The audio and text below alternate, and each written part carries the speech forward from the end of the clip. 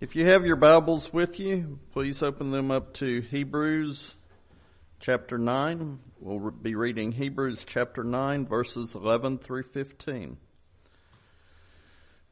But Christ being come and high priest of good things to come, by a greater and more perfect tabernacle, not made with hands, that is to say, not of this building, neither by the blood of goats and calves, but by his own blood, he entered in once into the holy place, having obtained eternal redemption for us. For if the blood of bulls and goats and the ashes of an heifer sprinkling the unclean sanctifieth to the purifying of the flesh, how much more shall the blood of Christ, who through the eternal Spirit offered himself without spot to God, purge your conscience from dead works to serve the living God? And for this cause he is the mediator of the New Testament, that by means of death, for the redemption of the transgressions that were under the first testament, that which are called might receive the promise of eternal inheritance.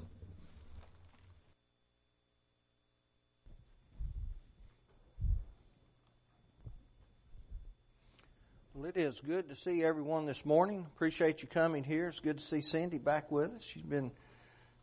She's in the process of moving and trying to find somewhere, and so we're glad that she's with us today.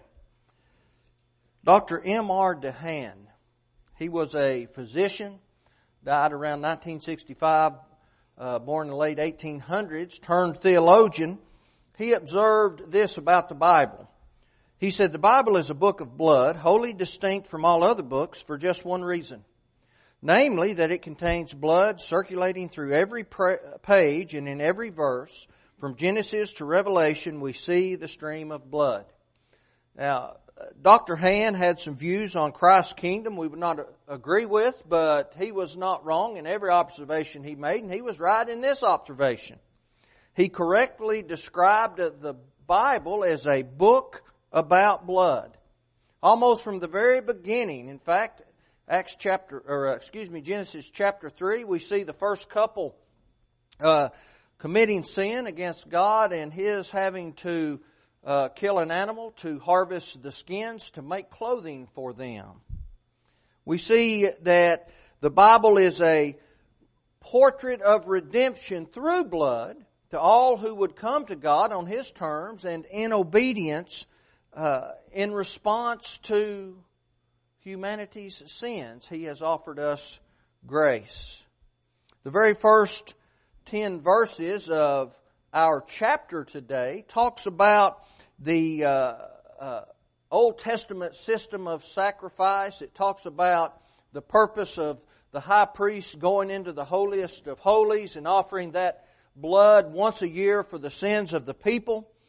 It speaks of a time when that blood had to be offered by the high priest, by someone else on behalf of the people. It talks of a time when those sins could not be completely forgiven. They were simply rolled ahead for a year, and then next year came around and the same thing had to happen.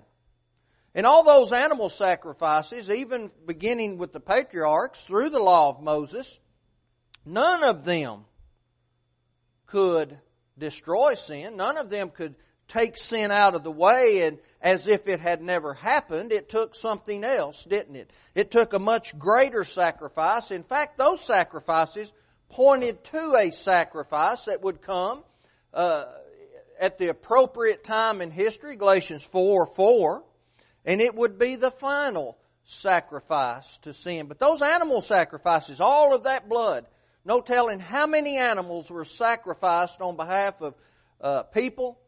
No telling how many gallon after gallon of blood was spilled upon the altar. And yet, sin still existed in the lives of those people and it could not be forgiven. Not only was it symbolic, those sacrifices, symbolic in pointing towards something, they never saved a single person. That's what the writer of Hebrews is talking about. And if we went over into the next chapter, Hebrews 10, verses 1 through 4, we read about how they were remembered year after year. Isn't that awful? understanding that you have sin and that it is sin that separates us from God, and if we have that sin in our lives, that we can't have the proper covenant relationship with God, and knowing every single year those sins would be remembered, never forgotten. Now, let us not understand. Those sacrifices were absolutely necessary. Under those laws, under the patriarchal dispensation, under the law of Moses dispensation, God's laws during those periods of times required that an animal sacrifice be offered, and if that was not done, a person could not stand justified in the sight of God. But just like Abraham, those sacrifices led to righteousness being placed on his account. And then when the Christ came along at the appropriate time in history, and He lived a perfect life, He died a terrible death, He rose from the grave, and His shedding of blood flowed backward just as it flows forward from the cross today. And His blood forgave eternally those who were found faithful under those particular laws. Now our passage this morning explains those very truths. And it pictures Jesus' blood as a priceless gift from God. The title of the sermon this morning is Understanding Why Jesus' Blood is Priceless. We need to consider Jesus' blood. We need to consider it more and more. I think we probably do not consider it nearly as much as we ought to. Everything we do hinges on the blood that He shed willingly on our behalf, and we need to honor that and keep it foremost in our minds. Now, the writer of Hebrews described for us the impossibility of salvation apart from Christ's blood that He shed for us. Again, not just for those living during the Christian dispensation over the past 2,000 years, but those who lived during the time of Adam, during the time of Moses. Those men and women who were patriarchs and who were Jews under the law of Moses, they had to have Christ's blood too. And everything they did pointed toward Christ coming and shedding His blood. Genesis 3:15, the first veiled promise, I believe, of Christ coming into the world, and as He is punishing the serpent for beguiling the woman and for Adam sinning as well, He said that you'll bruise his heel, but then he will crush your head. It was the death blow that Christ delivered to Satan when he came up out of the grave on the cross. And Satan understands that now. When Christ shed His blood, it cleansed all the people who have ever been faithful followers of God under whatever law they lived because of their obedience. Faith through obedience. I think it's wise to regularly remind ourselves exactly what Christ's blood does for us. Exactly why it is priceless. For us to honor the act, and maybe if we do that, we're able to look into our own lives and say, because of what Jesus did for me, I'm able to do this. I'm able to control the inclinations I have in this life. I'm able to control aspects of my life, because the Christian life is a life of self-control after all, isn't it? It's a life of dedication to God because of what God did for us. John said that we love God because He first loved us. We ought to allow that knowledge to affect our lives in such a way that we can affect our own behaviors. I believe if we allowed the real, brutal, and deadly sacrifice of Jesus to be forefront in our minds, it would become easier and easier to live in this world in a way that pleases God. Understanding why Jesus' blood is priceless is something we should consider. I want us to notice this morning, our first point will be Jesus' blood is priceless because of what it purchased. What it purchased. The writer of Hebrews explained that the blood was shed was His own blood, right? He purchased something in a very personal way. That made it personal, didn't it? He wasn't offering the blood of an animal. The high priest would go into the tabernacle or into the temple, and he would go into the holies of holies, and he would go through that curtain that he was only allowed to pass through one time a year, and he would offer upon that mercy seat blood before God for all the people. Jesus didn't do that, did he? He is our high priest, the writer of Hebrews says, and he went into the holiest of holies one time, and he offered his personal blood. We ought to consider that, shouldn't we? The Old Testament sacrifices couldn't save us because an animal can't choose to give his life for someone he loves. An animal can't choose to live a perfect, sinless life because animals do not commit sin. Animals are two-part beings. They have a life force and they have a body. They don't have an eternal spirit. They don't have a soul that will live in heaven or live in hell eternally. An animal is simply a brute beast, and Paul talked about that often. When the first couple introduced sin into the world, there had to be a plan for that. There had to be something that would follow. And unfortunately, the example that Adam and Eve set was followed and is followed today. So God had to make a plan for that. Of course, Ephesians 3 verse 11 talks about the eternal purpose of God. And God purposed in Christ Jesus for the advent of sin coming into the world and people making choices to sin. But it took the sacrifice of an innocent, of a perfect, of a sinlessly perfect and faithful man to pay the high cost of sin. That's why Jesus' blood is priceless. When He died on the cross, His blood purchased the church, of which we can become members. Acts 20, verse 28. The reason that the price of sin is so high is because the punishment for sin is so high. Romans 6:23, for the wages of sin is death. God, being a righteous and a just God, always doing that which is right, has to keep His word. He has to acknowledge that sin requires death, and that's why for all of those many centuries, people offered animal sacrifice to account for their sins, but it couldn't take sin away. And every year they had to do it again. And throughout the year they offered various sacrifices of different forms. But that one time a year they had to offer the sacrifice for all of the people. And it came back over and over again. Jesus' blood is priceless because it took the place of our own blood. He paid our price for sin. All sin and come short of the glory of God. Romans 3:23. All sin requires the penalty of death. Romans 6:23 rather. Yeah, I don't know if God's creation can ever fully, completely understand how priceless Christ's blood is. It's hard for us to completely understand because we can't see God. We can't touch God. We didn't live during the time of Jesus. We didn't witness the brutality that cost Him His life. Paul describes for us how Jesus left the very glory of heaven, Philippians 2, 5 through 11.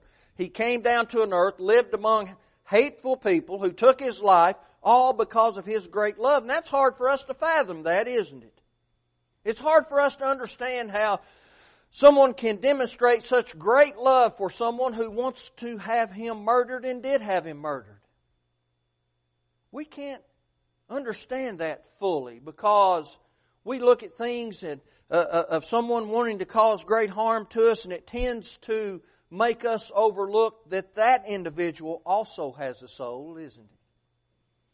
When terrible things happen in this world, and we can go all the way back to 2001, September the 11th, when we had a terrible terrorist attack upon this nation, radical Islam, destroyed, killed more than 3,000 people. And then we look at that situation, we look around the world and we read news clips or we watch videos and they're capturing people from the West or those who claim Christianity and they're brutally cutting their heads off, or they capture someone who is in opposition to their beliefs and they set them on fire and burn them alive. And it's very hard for us to reach deep down inside ourselves and say, that individual has a soul, and I want him to be saved. It kind of goes against our human nature, or that which we have trained ourselves to be, doesn't it? But see, Christ's blood is so precious, He could look beyond that, and He could see the soul, and He wanted that individual to be saved. And so He allowed Himself to be tortured the way in which He was tortured, and to give His life in the way in which He gave it. The nails did not keep Him on the cross, His great love for us. When Jesus went to the cross as the perfect and sinless Lamb of God, His sacrifice was of the character that satisfied the law of God, Isaiah 53, verse 11. Jesus' blood is priceless. It's priceless because of what it purchased. It was a personal sacrifice that He made on behalf of all people in the world who would obey His commandments. But it is also priceless because it is a permanent sacrifice. The writer described Jesus' purchase as one that obtained eternal redemption. Of course, eternal means never ending. Never ending redemption. He gave Himself one time on the cross. He doesn't have to go back and be murdered and sacrificed again. There's no need for any other sacrifices, and that's why it's priceless. His sacrifice is priceless. The payment has been made. That's what redeemed mean, right? He redeemed us. He bought us back. He paid the full price. And of course, again, we go back to Romans chapter 6, and the full price was death, because sin, the punishment for sin is death. God has never sinned. He's a righteous, upstanding being. Christ was a righteous, upstanding being. The Spirit, a righteous, upstanding being. And we have to live up to their standards, understanding that we do sin in this life, and because of His great love, He made it so that we could be redeemed with His priceless blood. He paid in full. And that's what He purchased for us in a very permanent way. Now, I think it's very important for us to understand. Just because He paid the price doesn't mean I have to accept the gift. Right? It's eternal redemption if I accept it. Someone may want to give us a gift that is free to us. We pay nothing for it, but that doesn't mean we have to accept the gift, right? Have you ever tried to offer someone a gift and they said, no, wouldn't accept it? Sure we have. We've probably done that ourselves. Someone wanted to give us something and we felt that we could not accept it. You know, I can ignore what Jesus did for me. He purchased something very personal, very permanent, but I can ignore it. I cannot accept it, and then I will not benefit from it, right? We have to access that gift, and it has to be accepted on Jesus' terms. Throughout the book of Acts, those men who preached the message of God spoke of the free gift of salvation. Salvation costs us nothing. There's nothing we can do. We can't work our way into heaven, but we must meet the standards God has set. There are conditions attached to free gifts. All free gifts have conditions attached to them. The first being, I have to accept it. Right? If I want to have a free gift, I have to accept it. Now, someone fills out a will, and they leave behind possessions that they have for their family members, and they will often attach conditions to those gifts. I read one time of a very wealthy man who was going to leave the bulk of his inheritance to his son if he married by the age of 30. If he didn't marry by the age of 30, he would not receive that free gift of inheritance. Now, he didn't do a thing to earn that money, but there were conditions attached to it. In his first letter, Peter wrote this, 1 Peter 1 verse 2. He said, he wrote to the elect according to the foreknowledge of God the Father through sanctification of the Spirit unto obedience and sprinkling of the blood of Jesus Christ, grace unto you and peace be multiplied. We can become the elect if we choose to be obedient, 2 Corinthians 10 verse 5. An election is simply choosing something, right? We just went through an election. We went to the ballot and we elected someone, and we elected those that we chose to elect, right? And so we have to understand what the election is.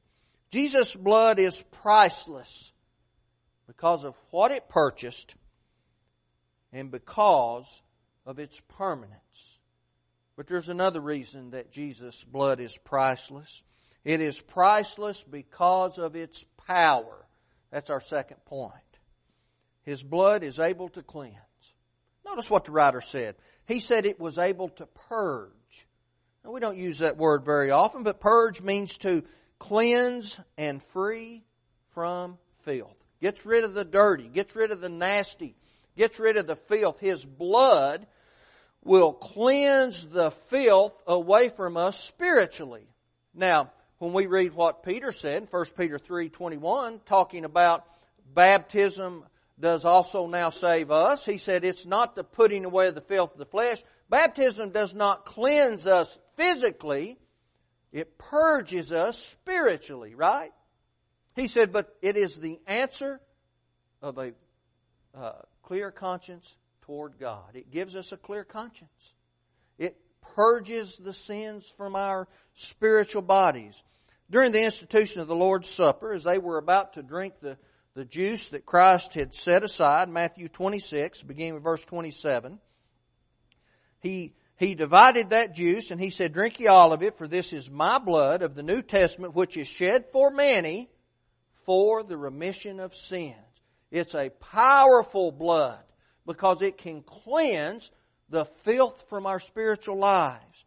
It's able to cleanse anyone of any sin in this life, but we have to be able to access it, right? John talked about walking in the light and having Christ's blood continually cleansing us, or in the words of the writer of Hebrews, purging our sins. But Peter taught the exact same thing on the day of Pentecost. We look in Acts chapter 2, and he's delivering this wonderful sermon about the life of Christ and how He's Lord over all, and that at that very moment He was sitting at the right hand of the Father, ruling over His kingdom at that moment, even until today. And he talked about those who were in the audience, and some of them who were there were party to His murder. They were guilty of being a part of that. And then from the crowd this voice was lifted up, verse 37, and they said, men and brethren, what shall we do? They wanted to know how to purge themselves from the sin that they had committed. They needed to get rid of the filth of this life. They needed to get themselves on the right track, back to heaven and doing what God wanted them to do. And then He told those listening, He said, save yourselves from this untoward generation. Repent and be baptized, every one of you, in the name of Jesus Christ for the remission of sins. You shall receive the gift of the Holy Ghost. That's what the writer of Hebrews is talking about. You know, His blood has the power to do that. We often sing a hymn written by William Cooper, and he speaks of a fountain filled with blood, drawn from Emmanuel's veins, where sinners, plunged beneath that flood, lose all their guilty sins. That's what His blood can do for us, right? And without the blood of Jesus, we can't have that. So we have to come into contact with that blood. We have to understand there's a process by which we do that. Our faith in Jesus leads us to repentance, wanting that sin removed from our lives. That's Paul called that godly sorrow. Confessing that Jesus Christ is the Son of God. And when we read Romans 6, verses 1 through 4, we understand that when we are the final act of becoming a Christian, immersed in water, we're baptized into the death of Christ, we come into contact with that soul cleansing blood spiritually. And then we rise up out of that water to walk in a new life. We're a different person, right? Without the blood of Jesus, we cannot do that. But we have to take advantage of that power. We have to accept it. When we consider Christ's priceless blood, we should be encouraged to live up to His standards. After all that He's done for us, can I put forth the effort? Can I try just a little bit harder? After all, He suffered unimaginable agony because of His great love. Now again, go back and think about how did we consider those people who flew the airplanes into the World Trade Centers? I don't know that any of us, if we wanted to be honest with ourselves, at that very moment felt a great deal of love for those people. But God did. And that's how He felt when He came to earth and He lived among people. People murdered Him and mistreated Him, and He felt a great love. That ought to make us want to do better. His blood is powerful because it can cleanse us, but it's powerful because it can change us. And that's what it takes to change us. When Jesus' blood is applied to the soul, the believer, it will be purged. And it will purge, the writer says, the conscience from dead works to serve the living God. Our conscience is the part of us that allows us to discern between right and wrong. However, for that to happen, our consciences must be properly trained. Paul lived in a good conscience toward all men and before God his whole life. He made that statement, Acts 23, verse 1. But do you know what he did prior to being a Christian and still living in a good conscience toward God? He murdered Christians. So we have to train our conscience if we're going to live in the proper way. But when we allow the power of Jesus' blood to cleanse the sin from our lives, we will train our conscience and we will see a dramatic difference in our lives. God wants us to do that.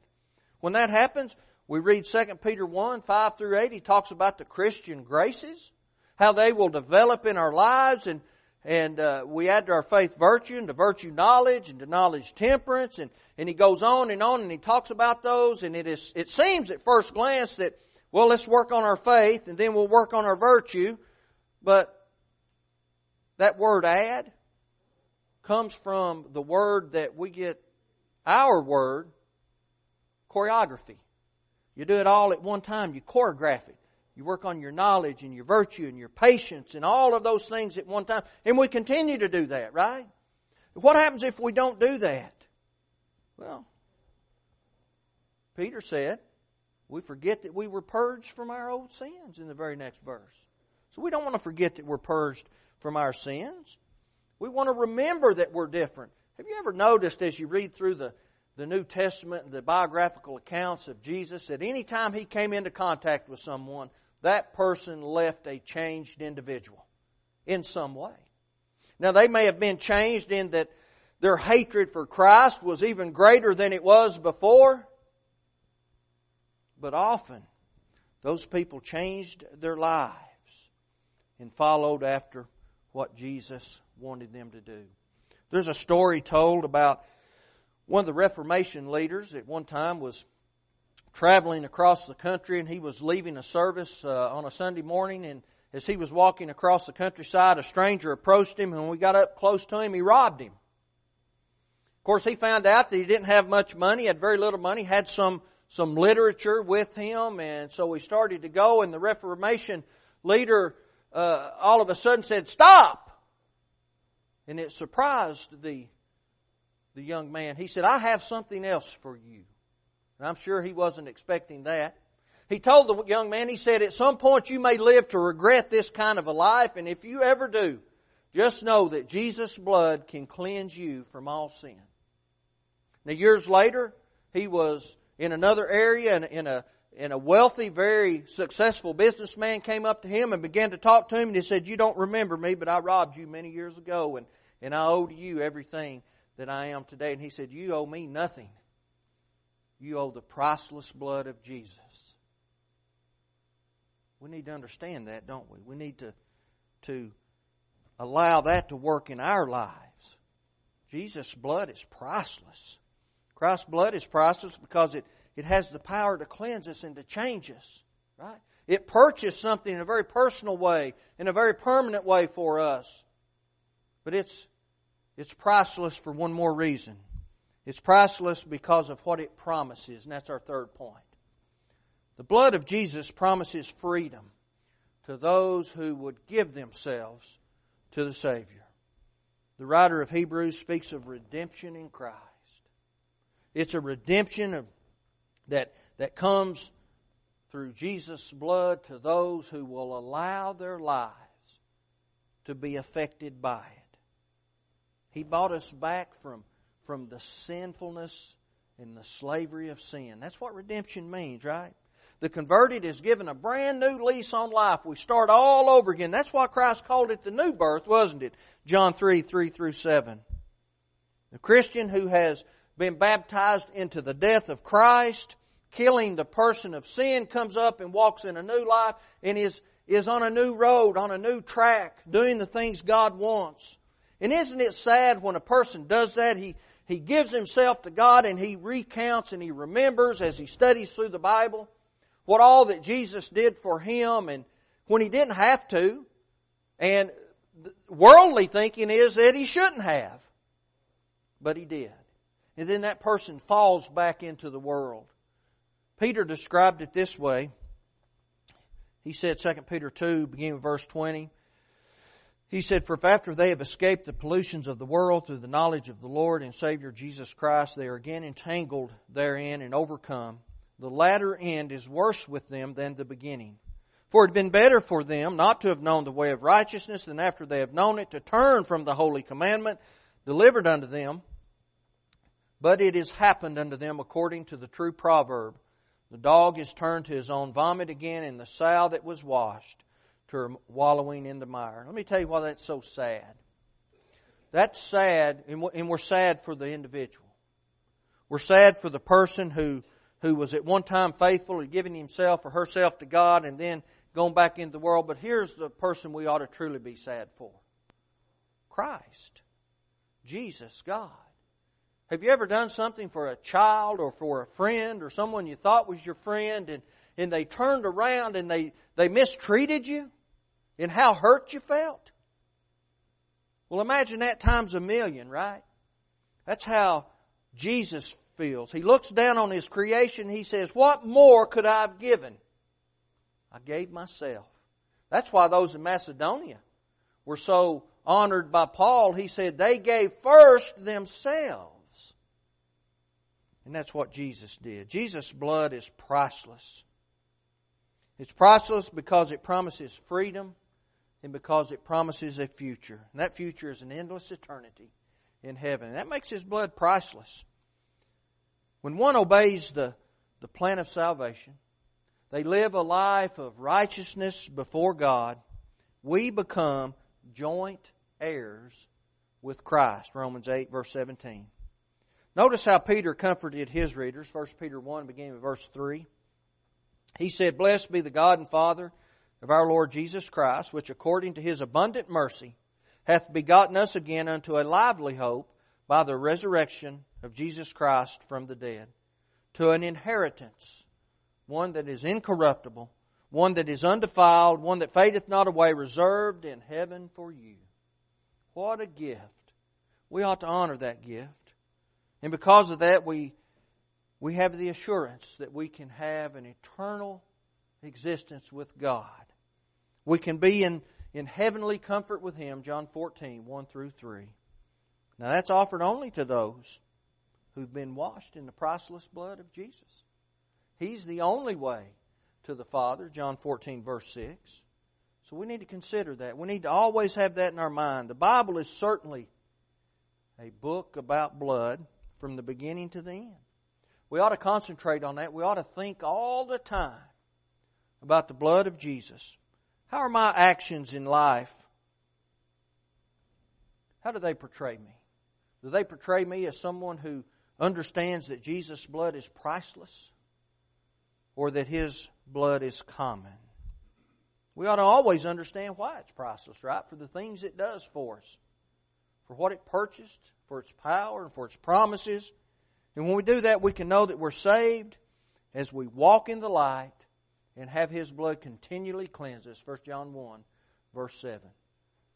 To understand that the blood of Jesus is priceless, we first have to access that blood, right? We have to understand what it's all about. We talked about the plan of salvation.